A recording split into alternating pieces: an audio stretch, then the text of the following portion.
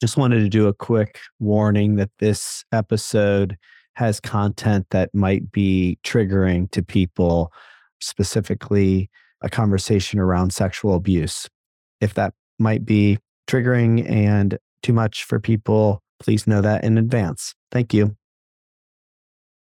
I did a lot of harmful things to myself and the people around me: drugs, alcohol, sex. And I realized at a certain moment in my 30s, these things aren't serving me. What I just recently started to recognize is those things I was doing, I was looking for these releases and I was looking for happiness. And maybe a drug would give me a short-term happiness, but I'm not dealing with the underlying reason why I'm unhappy. I'm not even aware of why I'm unhappy. And so it took me many years to say, well, if this isn't serving me, if I'm truly not happy, what's going to bring me happiness?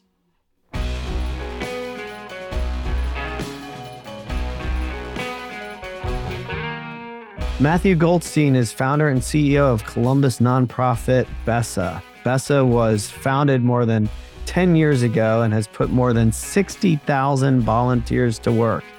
They've helped more than 150 nonprofits and completed over 10,000 projects.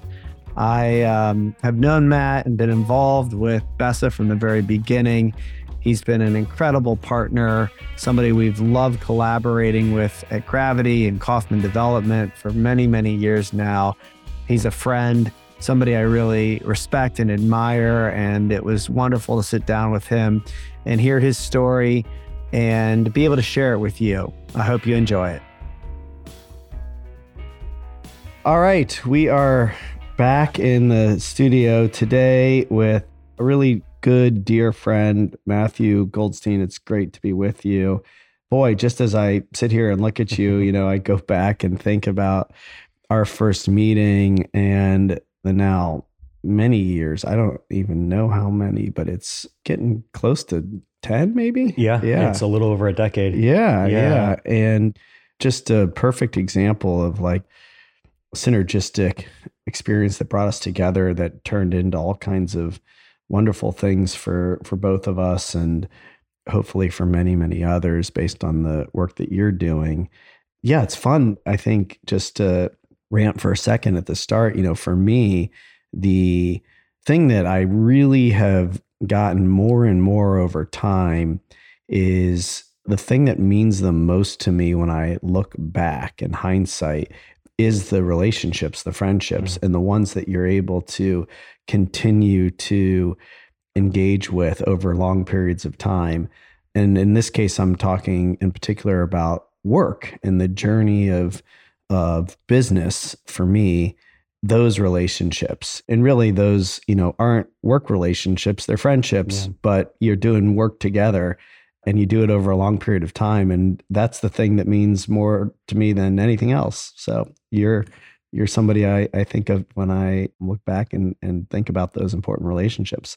I appreciate that. I think both of us are building something, right? You with Kaufman, me with BESA, but then we're also building something together, which is quite beautiful. We can't do it in a corner by ourselves. We've got to do it in collaboration. So who do you want around the table? Yeah. Who's drawn to that table? Yeah. Yeah. So you're right. And we'll go back and start on your life journey. I want to hear the whole journey towards you landing on BESA and also talk about BESA and what you're doing and where you're headed with it. Just to follow up on that last comment, I agree. This is the thing that, we say we're building the world's largest conscious community. In order to do that, you have to do it in collaboration with other people. And to build a conscious community, it's got to extend outside of the walls of the buildings. It has to extend into the broader community. And when we say that we aspirationally aim to change the world, to make some sort of impact and change in the world, it's going to have to be through partnership with people like you who are really out there finding ways to help people in a really broad sense. I mean, we couldn't do it without you. I mean, ditto. It's how do you create a spark that ignites passion that ignites an opportunity for people to live to their fullest selves. And again, yeah, how do we do it in collaboration? I think all of us are just trying to figure out how to be, what I think about is how can I be the most human person possible? And I think about sometimes I work so many hours, right? But that doesn't give me fulfillment. And so where do I find that fulfillment? Be it where I live, where I work, where I play, and how do I focus more on those components and do it with other people? To me, that makes me more human. That makes me more happy. That brings more joy to my life. But sometimes I put myself in a box and I have to work. I have to make money. I have to do all these things that society tells me I have to do. Mm-hmm. But I really don't have to. Mm-hmm. I can focus where I want to focus and try to live a fulfilling life that way. Mm-hmm. Yeah. And I promise we're going to go back and start with your journey, but I just am curious right away. I wonder, in your case, doing the work that you do, where it's so purpose-driven, where you get to see the impact that you're making in people's lives and the fulfillment that comes with that, if that makes it harder to turn it off. Meaning, when you think about family and, the other things that matter in life, I wonder if it's even harder for you to find balance when the fulfillment of the impactful work that you're doing is there waiting for you. Yeah, for me, it's not as much about finding balance. I will never find balance. It's just not the way I'm made. I don't think most people are made. And it's coming to terms and coming to peace with that. I think the more important question is, where do I want to focus and concentrate my time? So I love being out in the community. I love talking to volunteers. I love talking to potential funders, right? Bringing them to the table, giving them an opportunity to see what we're trying to build here, asking them to be a part of it. But what I find is a lot of my time is consumed by administrative work, emailing and all those tasks. Mm-hmm. And sometimes I'm emailing at night on the sofa when my husband, Ian, is bringing me food and I barely look up at him. Mm-hmm. And to me, that's not fulfillment. And I can turn off the email. I think it's important, but really it's keeping me from what is important. Mm-hmm. And so I don't necessarily want balance in my life, but what I do want is to be able to focus more time and energy on the things that give me fulfillment. Mm-hmm. So yes, spending time with my family, my husband, my dog, my daughter, and my extended family. Yes, volunteering. Yes, doing this work of BESA. And I'm okay working more than 40 hours. It's just, how am I working those 40 plus hours versus how I sometimes currently get into the hamster wheel. Mm-hmm. And sometimes don't even realize I'm on the hamster wheel until Ian says, hey, I just made you dinner and you didn't even look up at me. Mm-hmm. And so like getting called out like that gives me that awareness that, wait a second, I'm getting into this negative space that's not serving me, not serving the people around me, and not serving my work. Mm-hmm. Yeah, I got it. Yeah. I mean, that awareness is huge. Okay, let's back up. You and I have had a chance to talk. You reminded me that we've been talking about doing this since pre-pandemic. Mm-hmm. And I remember us getting together during the pandemic and having some really good conversations about life and trauma and just this journey that we're all on. I don't know how much of that you've shared, but I'd love for you to just start at the beginning and talk a little bit about your childhood, just where you're from and your family dynamics and anything about you as a child. Yeah. I would say, first of all, yes, we've been talking about this opportunity to come together like this for a couple of years. I'm grateful that it's coming now and not previously, because I've done a lot of work over these past couple of years that I think have helped me, again, become more in touch with myself, become more human in a way. And so I feel like I can be more honest, not just with you and your listeners, but also with myself. Mm. I'm from Philadelphia. I've been in Columbus for 23 years now. I came here for school and I never left. I just fell in love with the people. I fell in love with the city. It's interesting. I applied to 7 colleges when I was in high school. I visited 6. The one I did not visit is the one I went to, Ohio State University. And I don't know why that is. Like, I went all the way out to Waco, Texas with my mother to visit a school, and we were doing the college tour, and my mother said, "How many Jews are on campus?" And the guy said, "Two, you and your son." And so I don't know. I just explored the country, but somehow landed on Columbus, Ohio, and had no idea what to expect from Columbus, Ohio. When I came here, I didn't know anybody.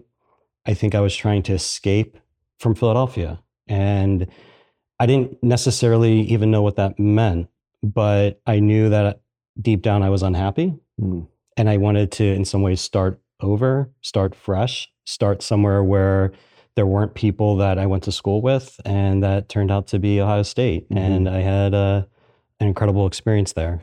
Well, tell me a little more about, what was it that in childhood had you unhappy? Yeah. What was it that you wanted to get away from? Tell me more about, who you were as a kid. I find it to be important. It seems to really be a big part of this journey, that early part. Yeah. So I grew up 2-parent household, 4 siblings, a full brother and a half sister and a half brother, but we could just consider them full, right? Like I didn't see them as half, if you will. And I think on the outside, things seemed like a normal, happy, healthy family. And the way I look at it is there were also a lot of smoke and mirrors. And my family and I went through a lot of trauma that I think, the way that my therapist describes it is that I'm lucky to be alive right now. That every statistic says that I probably should have. There were a lot of opportunities for me to take my own life. And in fact, something that I've been writing about and thinking a lot about is that when I have an 18-month-old daughter now named Evie, who I love. But when I was in elementary school, I think I was in 3rd or 4th grade, I told one of my friends that I'm going to go home and kill myself. And I remember the next day him coming to me and saying, I wasn't sure if I would see you today. And, I think about that because what does it take I don't know how old I was, right? Like 7, 8, 9 years old. But what's going on in that environment that a 7, 8, or 9-year-old is thinking about things like that, about ending his life. And I bring up Evie because, I would never want my daughter to feel that way. And if she did, to hopefully be aware of it and providing support, et cetera, to support her through that. And so there was a lot going on in the household. And there was molestation, there was physical abuse, there was verbal abuse. My father was going through his business was crumbling, and there were lawsuits. And I remember when I was probably like 5 or 6, I was in the back of the car. My brother, Michael, was driving, and we were in a parking spot at a mall, King of Prussia Mall outside of Philadelphia. And he turned around and he said, from this day forward, nothing's going to be the same. And I'm 5 or 6. I don't know what that means. But what that meant was our family was affluent. We traveled. We lived a good life, whatever that means, a good life. But they had money, and we were able to do a lot of things with that money. And from this day forward, what my brother was saying is that's all changing. And I think my older siblings got a better taste of what that life was prior. My taste was really what came after, which was my father working at a 7-Eleven graveyard shift 45 minutes away from where we lived so that people wouldn't know that's what he was doing. And us living in a big house that we couldn't necessarily afford, but trying to keep up the illusion that we could afford it. That was my parents, trying to manage all of this and in some ways shield me from it. And so it's going on, but they're not talking to me about it. But you have kids see everything. And if you're not explaining it to the kids in any capacity, they're going to interpret it in however they do. And so that's part of the environment I grew up in, is not really understanding where I could feel safe. And how to express my emotions. And even like just until a couple of years ago, to recognize what happened to me was sexual abuse. Right? Like I used to blame myself or not even understand that's what happened until I got into therapy and started to really explore these things. Yeah. It's a lot there, and I appreciate you sharing. And I know you've done a lot of work to be able to just even share what you just did. And yeah, I'm wondering how much more you want to talk about that. I don't want to Yeah. push it any more than you would like, but I'm wondering, I think for people that might also have gone through the same experience and or are having those thoughts, Yeah. you know, it might be helpful to learn a little bit more about what happened. And what I'm curious about is specifically, just to kind of, go there if it's okay, this sexual molestation where you were questioning, was that what that was? I think that this is it's not talked about a lot, but it's definitely more prevalent than people think. Yeah. And I don't know if you'd like to or willing to share more about that. I mean, yes, the answer is yes. I think, the big thing is because I was in it, like I was in the center of it, I wasn't fully aware of how it was impacting me or what it even was. And so, these things happened. And then I went off to college. And then I started to try to rebuild a life without even understanding what I was rebuilding from. Mm-hmm. And so, like in my 20s, I did a lot of harmful things to myself and the people around me: Mm-hmm. drugs, alcohol, sex. And I realized at a certain moment in my 30s, these things aren't serving me. What I just recently started to recognize is those things I was doing, I was looking for these releases and I was looking for happiness. And maybe a drug would give me a short term happiness, Mm-hmm. but I'm not dealing with the underlining reason why I'm unhappy. Mm-hmm. I'm not even aware of why I'm unhappy. Mm-hmm. And so it took me many years to start realizing, like, in some ways I'm a narcissist. I'm focused on just me. I'm abusing myself, and by abusing myself, I'm abusing the people around me. And I remember my roommate Lori, one day, I don't know how it happened, but I just realized that this isn't serving me.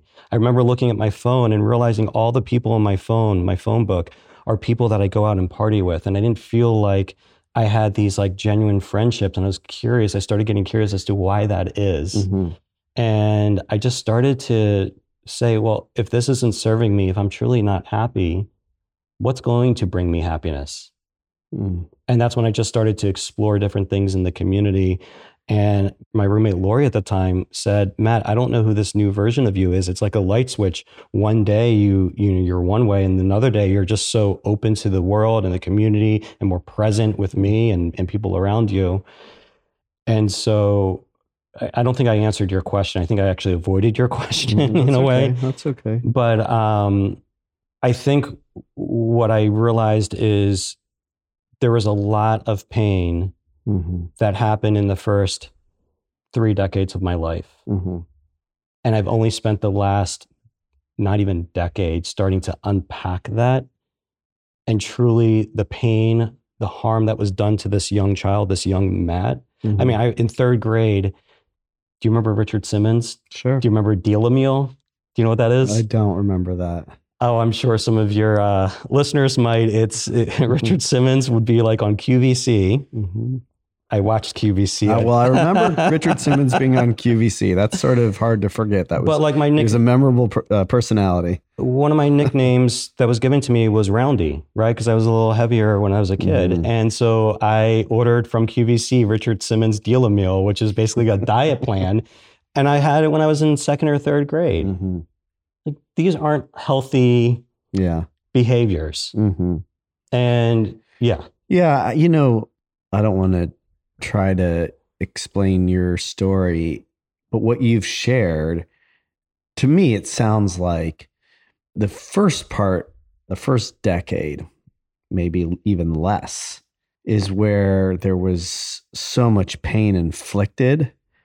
The subsequent decades of acting out and like continuing to, go down that spiral, and this is why I like to talk about the early part. And it's just one part. I mean, clearly a part of your story, and it doesn't have to define you the rest of your life, but it does explain a lot, right? Even when you land on your feet, you can look back on it differently. This is more how I feel about it, but maybe you do too. You said something earlier when we were starting about how you feel more human now that you've done this work. And I would argue that you've stepped more into who you really are at your essence, and you're landing and grounded and now sharing and expanding from a place that feels more like you, like your true authentic self. But I don't think that makes you more human. I think actually the little boy that was unfairly abused, bullied, molested, and whatever else was equally as human, and I think I know what you meant, but I think this is part of the problem with addiction, with society, where people are ashamed or they are scared or, afraid to share their flaws or their secrets or the things that happened to them that weren't their fault, especially when you're just a kid, Yeah. I agree with you 100%. When I say more human, it's exactly what you're saying, that I learned a lot of bad traits when I was a kid. I can manipulate people like a pro. Mm-hmm. I learned that trait. Yeah. It doesn't serve me. And to your point, it doesn't serve the essence of who I am. Mm-hmm. And I can choose to continue a life like that. And I did that for many years, for example, in my 20s, to get what I wanted or what I thought I wanted. Mm-hmm. Or I can choose a different path that is more connected to my essence. And I think the essence of all of us in terms of how we want to love ourselves and love other people. And the more I can tap into that, I think the more human I become. Mm-hmm. When I put up walls and I decide to manipulate a situation because I'm trying to get something out of it or get something from somebody, it doesn't serve me well. Mm-hmm. And it doesn't serve our world. And so what I've learned just over the past few years is how to better tap into the essence of my being, and be it in my personal life or even in my work. I show up as a different leader, even in my work, because I'm more connected to my purpose in a way that I wasn't 10 years ago. Like some of the reasons I started Bessa, right, was out of unhappiness in my current state. And something beautiful came from that, but fully understanding that unhappiness, because I didn't fully understand it, I also could micromanage people. I was trying to control the environment and how this thing was blossoming. And that's not, in my opinion, the best way to manage and run a business. Mm-hmm. Yeah, I agree. It's unfortunately debatable because it depends on what you're trying to achieve. But I agree that for me and you, it just doesn't feel right, and to do it any other way. And I admire how you've built your business. I want to talk about that. Let's back up just a little bit though first, because I am curious about this seed of purpose and service. And I was wondering if you think back on that essence. Yeah. And I don't know how far back you might go to find it, but do you remember there being parts of you, even at a young age, that had curiosity or sort of just intuitively an interest in service, or did it really come later in life? It's a good question. I think it probably was always there, but until I started to dig, did I truly find it and realize like this is something that, like, even as I'm talking to you, I can feel my heart and my soul, right? Like it resonates, it vibrates in a way that's really important. I think early on, because of the trauma and just as a child trying to navigate that, that's where a lot of my focus was. And I was just trying to survive back then. Without even realizing it, I was trying to survive. One thing I didn't mention earlier is in 1983, 9 days before my third birthday. So my birthday is February 13th, 9 days prior, my grandfather was murdered. And so this is right before my birthday. It was a horrible situation. I remember my mother telling me she got a call from the hospital and they said, something happened. We just need you to come down to the hospital. And she didn't know exactly what that meant. And so she gets in her car and she always has, it's KYW 1060s, the local news in Philadelphia. And she always has that on when she's driving. But for some reason, the radio wasn't working today. And she said to me that she's so grateful that it wasn't working because the story of the murder was the top story that morning. So anyways. Boy, that's terrible. Yeah, you were how old? Right, just under 3. Yeah. And so here's the thing though, my mother and my family internalized that. They never talked about it. This horrible thing that has happened to this family, they never talked about. And my mother's comment to me is, you were just 3 years old. Like, how did that impact your life? Right? Like if that impacts her life, it's going to impact my life. There's just so many things that happened back then. But to answer your question about, I think it's this like deep well of empathy and trying to understand. A few years ago, during the pandemic, here's this thing that we never talked about, but I had the court records because there's 2 men. They caught one of them. They didn't catch the other one. So they had the trial and the records from the trial, the transcripts. And so I had those and I read them and I know the gentleman's name. And so I just started to do some research and I found out where his last known residence. And I mean, this is kind of wild, but I flew to Philadelphia. I drove downtown to this address. I knocked on the door. I'm doing all this because I'm just all of this impacted my life. And it's not something that's talked about. And I don't know what I was necessarily looking for on the other side of that door. But on the door, there was a sign that said, you know how like houses have something that says like, this house is protected by Brinks or Simply Safe. This one had one that said, this house is protected by the love of Jesus Christ. And I just knew that I hoped and I thought that on the other side of that door, there would be someone that I could connect with. And so this woman answers the door and I said, I'm sorry to bother you. Do you happen to know? And I said the gentleman's name and she started to cry. And right away, she knew why I was there. Wow. And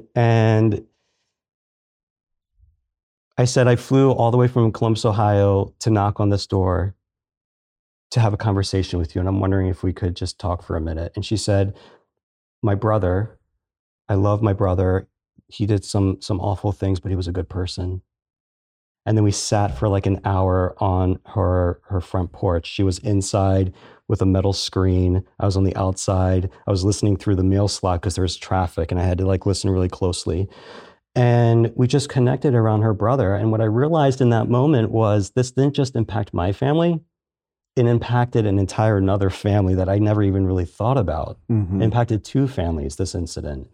And so going back to your question or your comment about, where does this idea of service come from? One is I'm trying to connect with myself and connect with the people around me. I think we're all trying to do the best we can with the tools, with the resources that we have. And I don't have the answers, but I know that the more I talk to people, the better I understand. Right? This is a horrible incident that happened. In some ways, it could be embarrassing. It could be embarrassing for her for me to come and talk to her about it. But instead, she opened her heart and her home to me. And we had a conversation. We connected about something that she hasn't talked about in decades. Wow. That's amazing. I've been thinking a lot about this actually. And that's like a pretty phenomenal example of how you can stay open and curious and heal, as a result of not letting a horrible event, define somebody. That's the key though, right? Like horrible things happen. It's what do we want to do with those things, right? Like we fall down, something horrible happens. We fall down, we get back up. I think we should try to orient ourselves before we take the next step forward, but we've got to keep moving forward.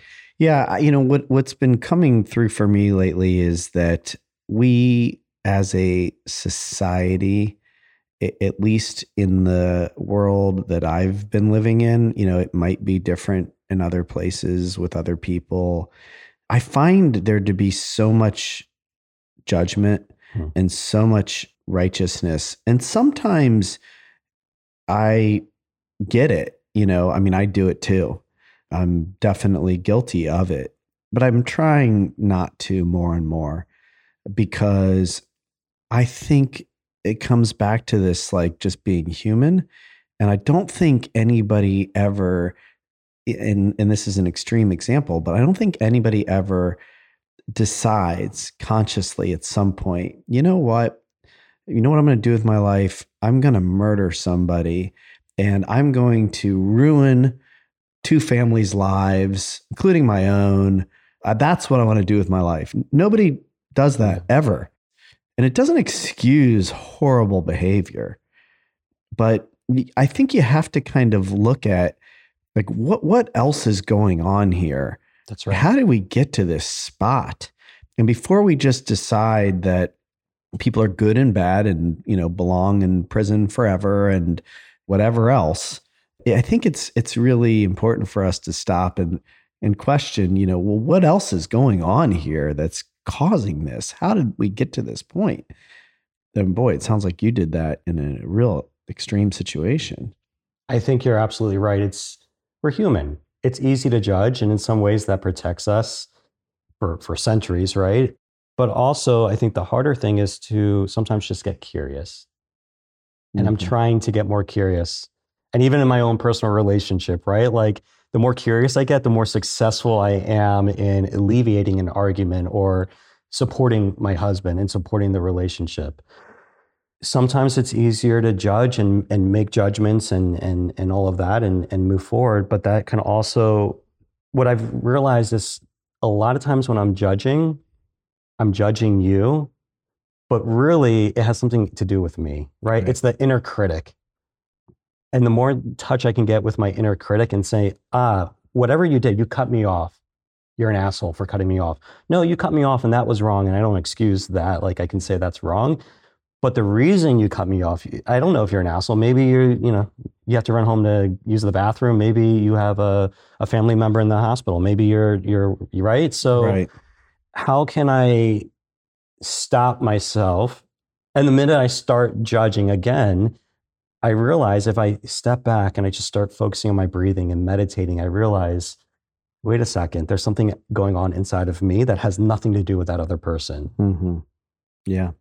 And the more curious I get again, I have those opportunities to have these types of conversations with people from all walks of life. Yeah. Now, I think one of the important pieces of that, which you've clearly done, is you can't skip to that part so quickly either. Like it's okay to be angry, sad, hurt, suffer, even if something has happened that is so painful to experience. I don't think we just like jump to forgiveness and openness and curiosity even. And I don't know, I'm not even sure as I say that if that's right, but I just don't want to dismiss the hurt and the pain that is caused by people's poor choices and actions, right? Even if there's an explanation for why somebody is doing what they're doing, you can't ignore that it is making an impact. And there is probably some tiny little moment in there where there's a decision that's made that doesn't have to be made, Yeah. And so there's choice. Katie and I talk a lot about this, but it's just not that simple, but it is, I don't know, sticky in there. It's definitely sticky. And I think the question is, where's the line? And what I mean by that is yes, if someone does something wrong to me, I don't excuse their behavior. You don't excuse the behavior, but to your point earlier, maybe sometimes trying to understand how they came to that decision, if you're trying to mend it's important not to excuse bad behavior.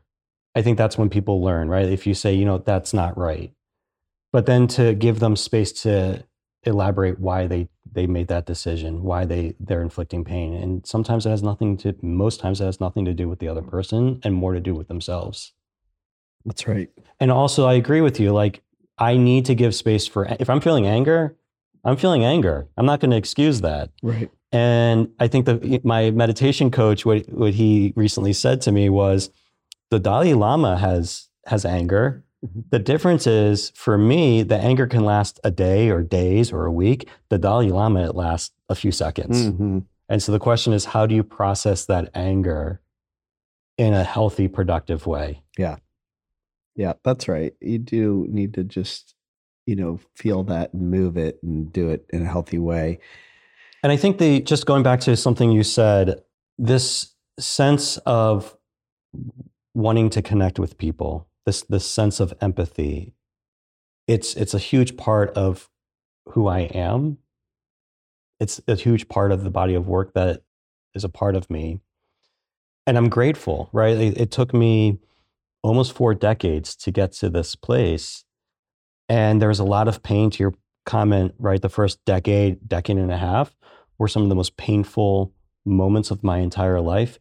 But Brett, I am so incredibly grateful for those lessons, because the way I show up with my daughter, the way I can love on her, there's this thing, when I pick up Evie from daycare, sometimes, like even yesterday, she looked at me and she ran the other way. She went to the teacher. Mm-hmm. When Ian picks Evie up from daycare, it's like she won the lottery. Mm. And Ian said to me, she did. A little love for Ian there. Yes. We all love Ian. And he commented to me, like, how does that make you feel? And there was a version of me a few years ago where I would get jealous and upset. But there's a version of me now that sees that. And I'm so grateful that she has that relationship with Ian. And it doesn't affect the amount of love I have for her, right? How much she shows affection to me or doesn't show affection to me does not impact 1 ounce the amount of love and affection I have for her. I don't know if I would feel that way. I don't know if I would be at this place if I didn't have those lessons from earlier on, in terms of I didn't know how to have a healthy relationship. Mm-hmm. It's taken me 4 decades to really realize how to have a healthy relationship. Yeah. Yes. And I think that what has allowed you to show up for your daughter that way, to be in healthy relationships, is that work that you did on yourself. Yeah. Right. At the end of the day, I think that work that gets done on self really does impact everything in your life, right? Including your relationships. I mean, you're doing that work not just for you. Yes. It sounds narcissistic and selfish, but it's not, because the experience that others are going to have of you. That's absolutely right. You can now run your business the way you run it as a result. You can love on your daughter even when, she's not responding the way you want, right? And actually, it's beautiful, because it's really counterintuitive. What most people do in that situation, who have not done their own work, is they get mad, or they say, don't talk to me that way, or don't do that, or, you're misbehaving, right? And then who's going to want to love somebody that's doing that, right? Now, I mean, maybe you can guilt them and shame them into loving you or showing you love, but that's not a great model either. And what your daughter's really going to do is, I've seen this, there'll be periods of time where you're the rock star and Ian's not. And I'm waiting for those days. Well, they're coming, I promise. And it's really, at the end of the day, it's like, it actually has nothing to do with either of you. It's really just a kid being a kid, exactly. And but it's more likely that you're going to get that true, meaningful relationship, that intimacy, when you're not taking it personal, when you're grounded within yourself, when you're able to just keep showing up regardless of what comes back. As a parent, especially, really, really, important, great work. Let's back up just a bit. I want to talk about Bessa. Okay. I want to understand the very, very beginning of Bessa. And what I mean, like, I mean the first thought Hmm. about Bessa.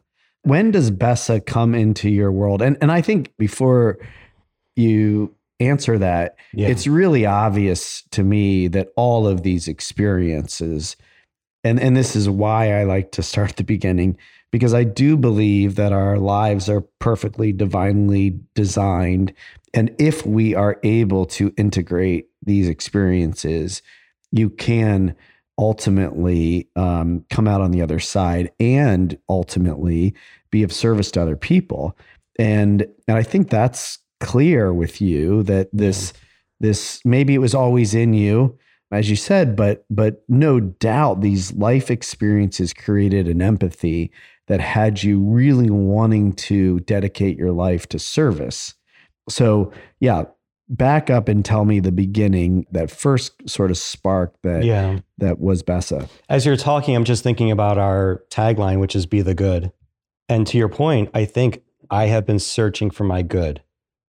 And so in some ways, that's what Bessa to me is, that I'm trying to build something that allows me to share good and be in concert with other people. But to answer your question, I went to the business school at Ohio State University. And I remember when I applied, again, this goes back to suicidal tendencies. It's something that's in me and will probably be in me for the rest of my life.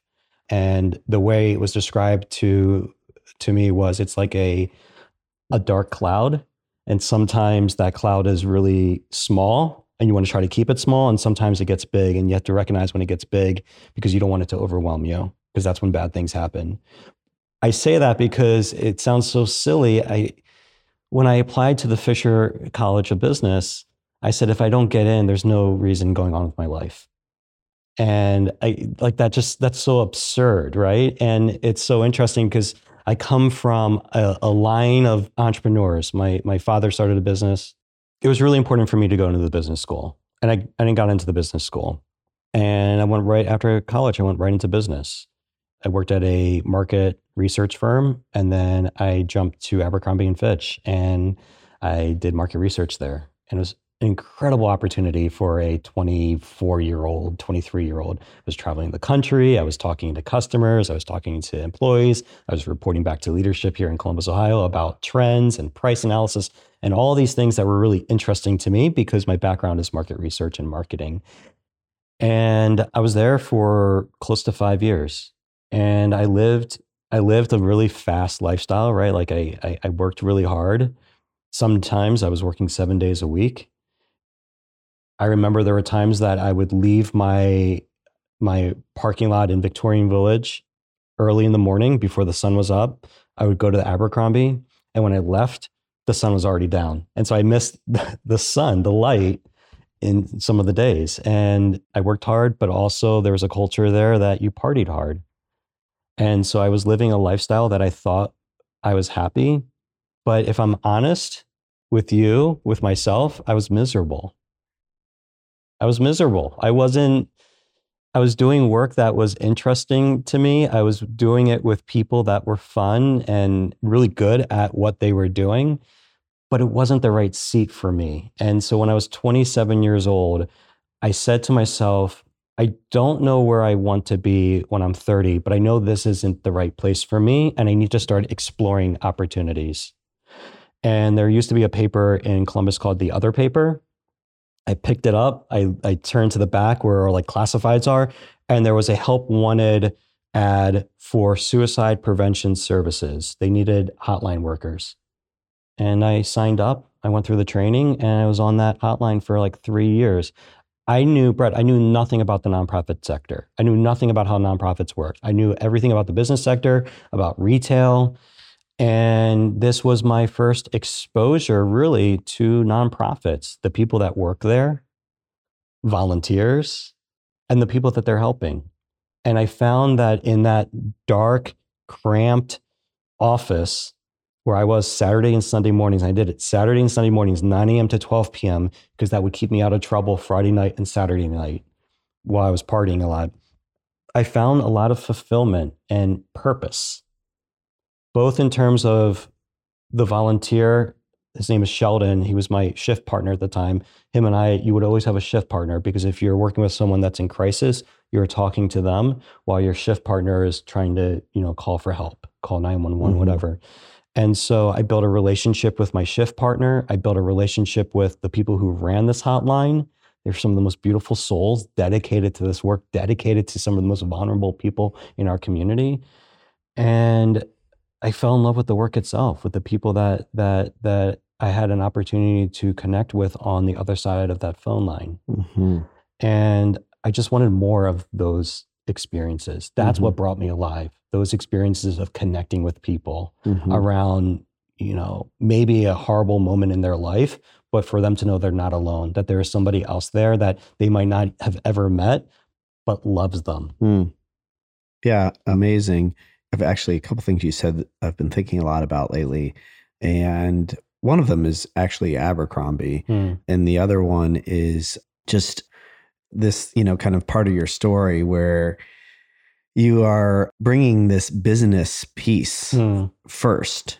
I've kind of publicly said, as I've been involved with conscious capitalism, that I'm not really sure there's a better way to solve the world's greatest problems other than through the world of for-profit business, because the nonprofit world, historically, in my experience, I would say with most nonprofits, you have tremendous good intention and people with huge hearts that care a ton. But unfortunately, a lot of nonprofits don't pay their staff well. They don't have the top talent. They, maybe can't afford enough staff.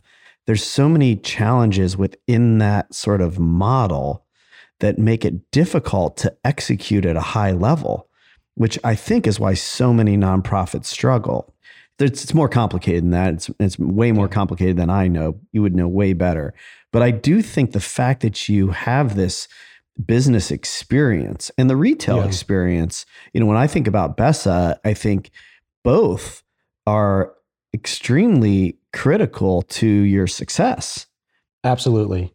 And there are two reasons why nonprofits typically aren't successful. One is there's a misalignment between the executive director or CEO and the board. And so their alignment there is really important. And the other one is funding is all really in one bucket, right? It could be a government grant. It could be from a specific funder. I was on the board of a nonprofit, and I think it was like 80% of the annual revenue came from one donor. And every year, the executive director would sit down for lunch with that donor and she would write a check. That's not sustainable. That donor was in her 70s or 80s. It's definitely not sustainable. And so there are, to your point, there are a ton of nonprofits out there doing incredible work. You think about the pandemic and the people who desperately needed help. Nonprofits were the ones who stepped in to help people. Yeah. The trick to all of it is, how do you effectively run a nonprofit? Because it's a not-for-profit business, right? Like, it's still a business. In the IRS code, it's still a business. It's just a different type of business. And so it's important for me, for Bessa, to operate just like a business, because we are a business. Yeah. And that's the key. I think that's sort of what gets lost is, and I literally just had this conversation, I think it was yesterday, the day before, 2 days ago, with a friend of mine who used to work at Abercrombie. So that's why I was also thinking about Abercrombie. And he ran a nonprofit. He worked at Abercrombie. He ran a nonprofit. And he was saying, that there's really no difference. There's no difference between a business and a nonprofit. But unfortunately, most nonprofits don't run like businesses. Many, I don't know. And the flip is true too. Most businesses forget about the things that nonprofits are really doing right that could also really be incorporated into business. Absolutely. Right? It's sort of this for benefit lane, where, call it what you want. It doesn't really matter, but can you operate in a way that is doing well and doing good, right? That is attracting and compensating top talent, that's doing good work, whether the money is, getting flushed to the bottom line or recycled back. It doesn't really matter. It's sort of a mindset.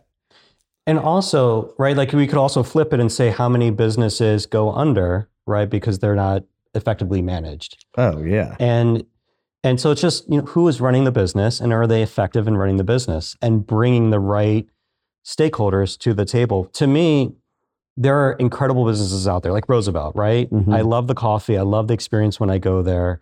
It's a beautiful experience, and I'm spending money and I'm receiving a really good cup of coffee in return. On the nonprofit side, I'm asking, it's almost like courageous capital, to borrow a term from the Women's Fund of Central Ohio. They use that term a lot, and I love it. But I'm asking you as a donor not to buy a cup of coffee, but to buy into this mission, this vision, this idea of what our community can be. Mm-hmm. Right? Like, to me, BESA is this opportunity. You look around the world. I cannot turn on the TV and watch the news because I get negative. I get this negative energy that doesn't serve me well. Mm-hmm. When I go online, even this morning, I go online, I read an article, and then I see the comments, and it just makes me like cringe. Mm-hmm.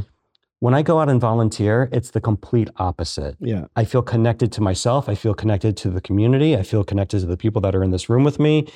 I feel empowered.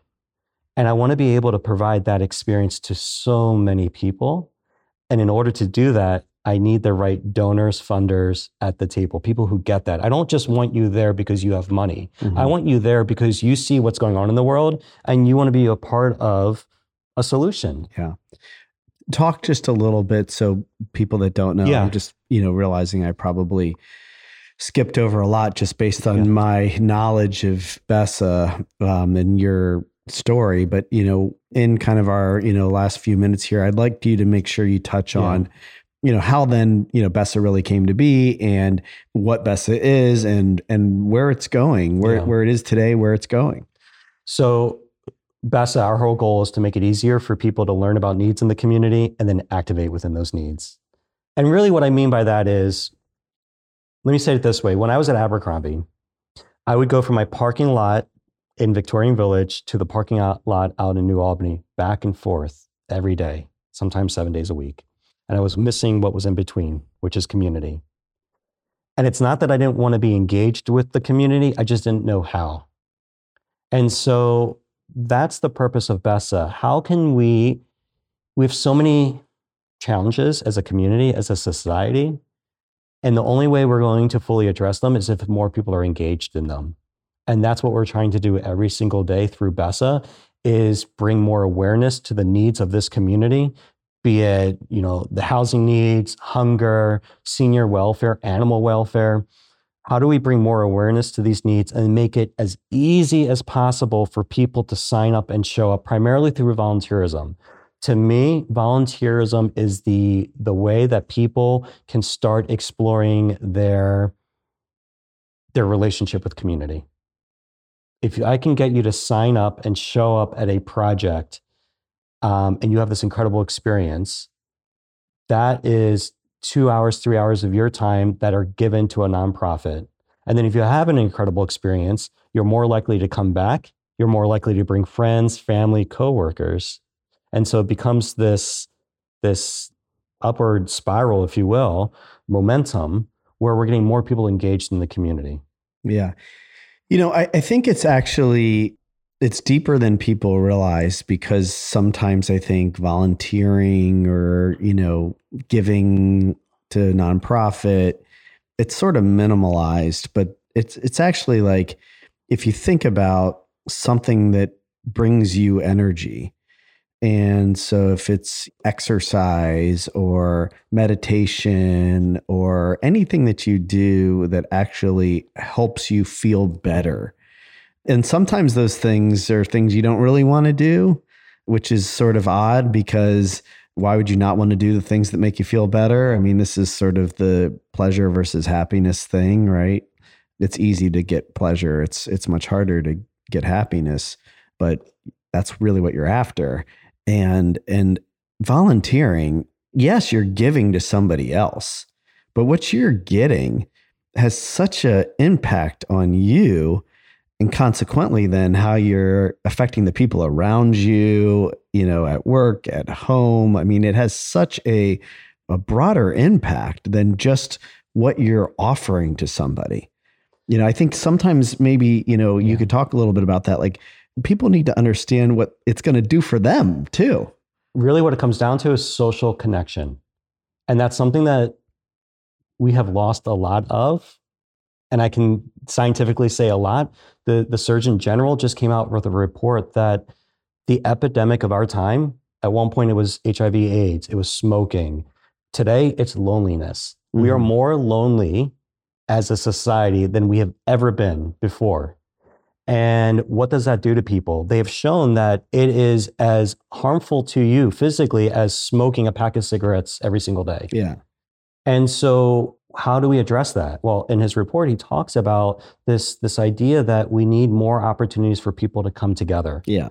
Volunteerism is one of those ways. And it's not just coming together in an echo chamber, right? With people that are just like-minded, because that's not going to serve you. That actually can create more loneliness if you're just in an echo chamber. Yeah. The key is to come together in a diverse setting from people from all walks of life, because that's going to bring more awareness to you, more understanding, more appreciation, more empathy, more social connection. Yeah. That's volunteerism.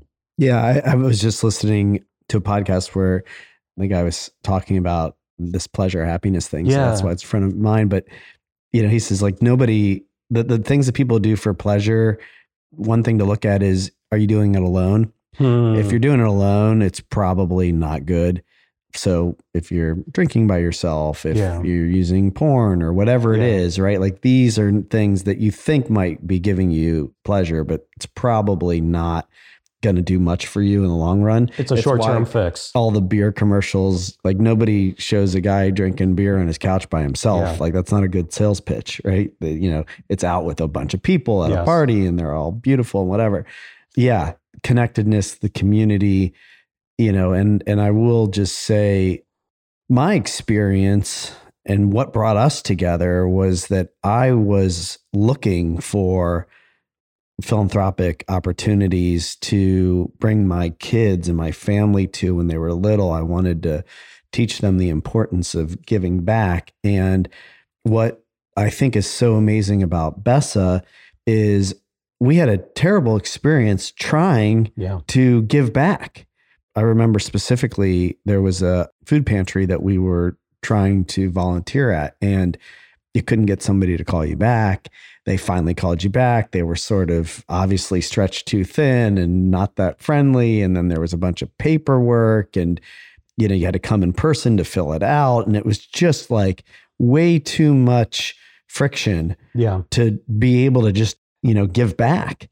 And so part of the reason I started Kaufman Development, we said from the beginning that it was about, then we said sustainability, wellness, impact, and philanthropy.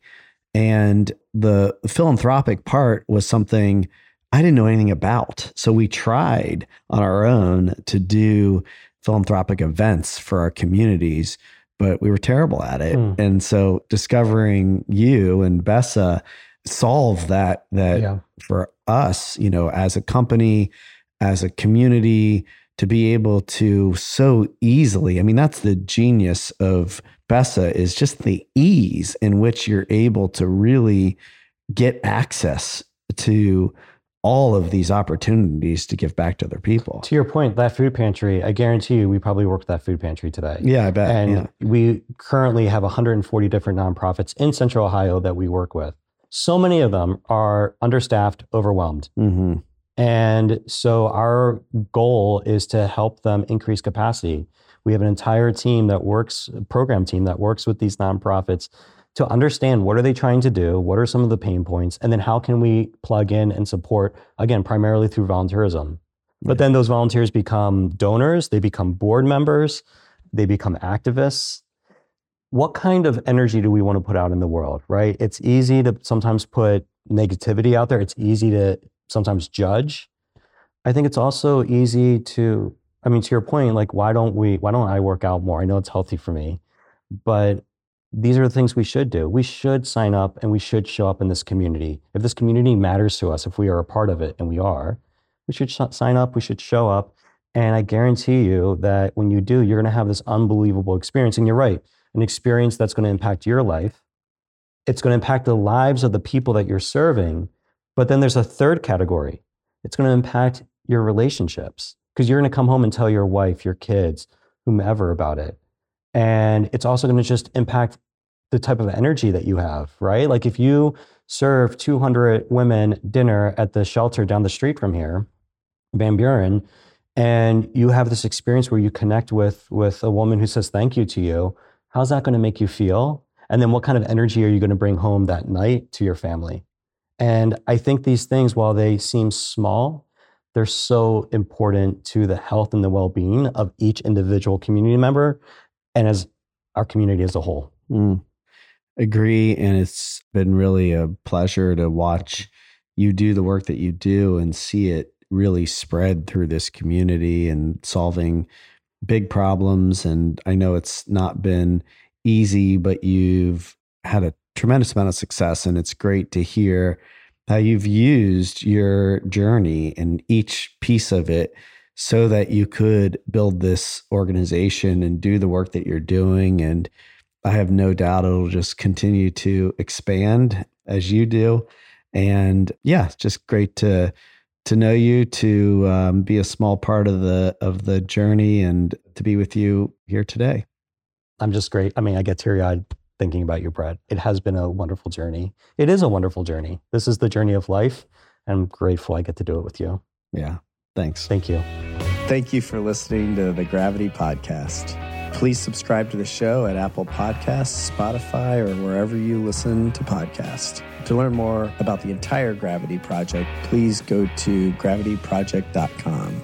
Please check out the podcast on Instagram at The Gravity Podcast. Music heard of the show is provided courtesy of Kyle Lamoro and Oliver Oak.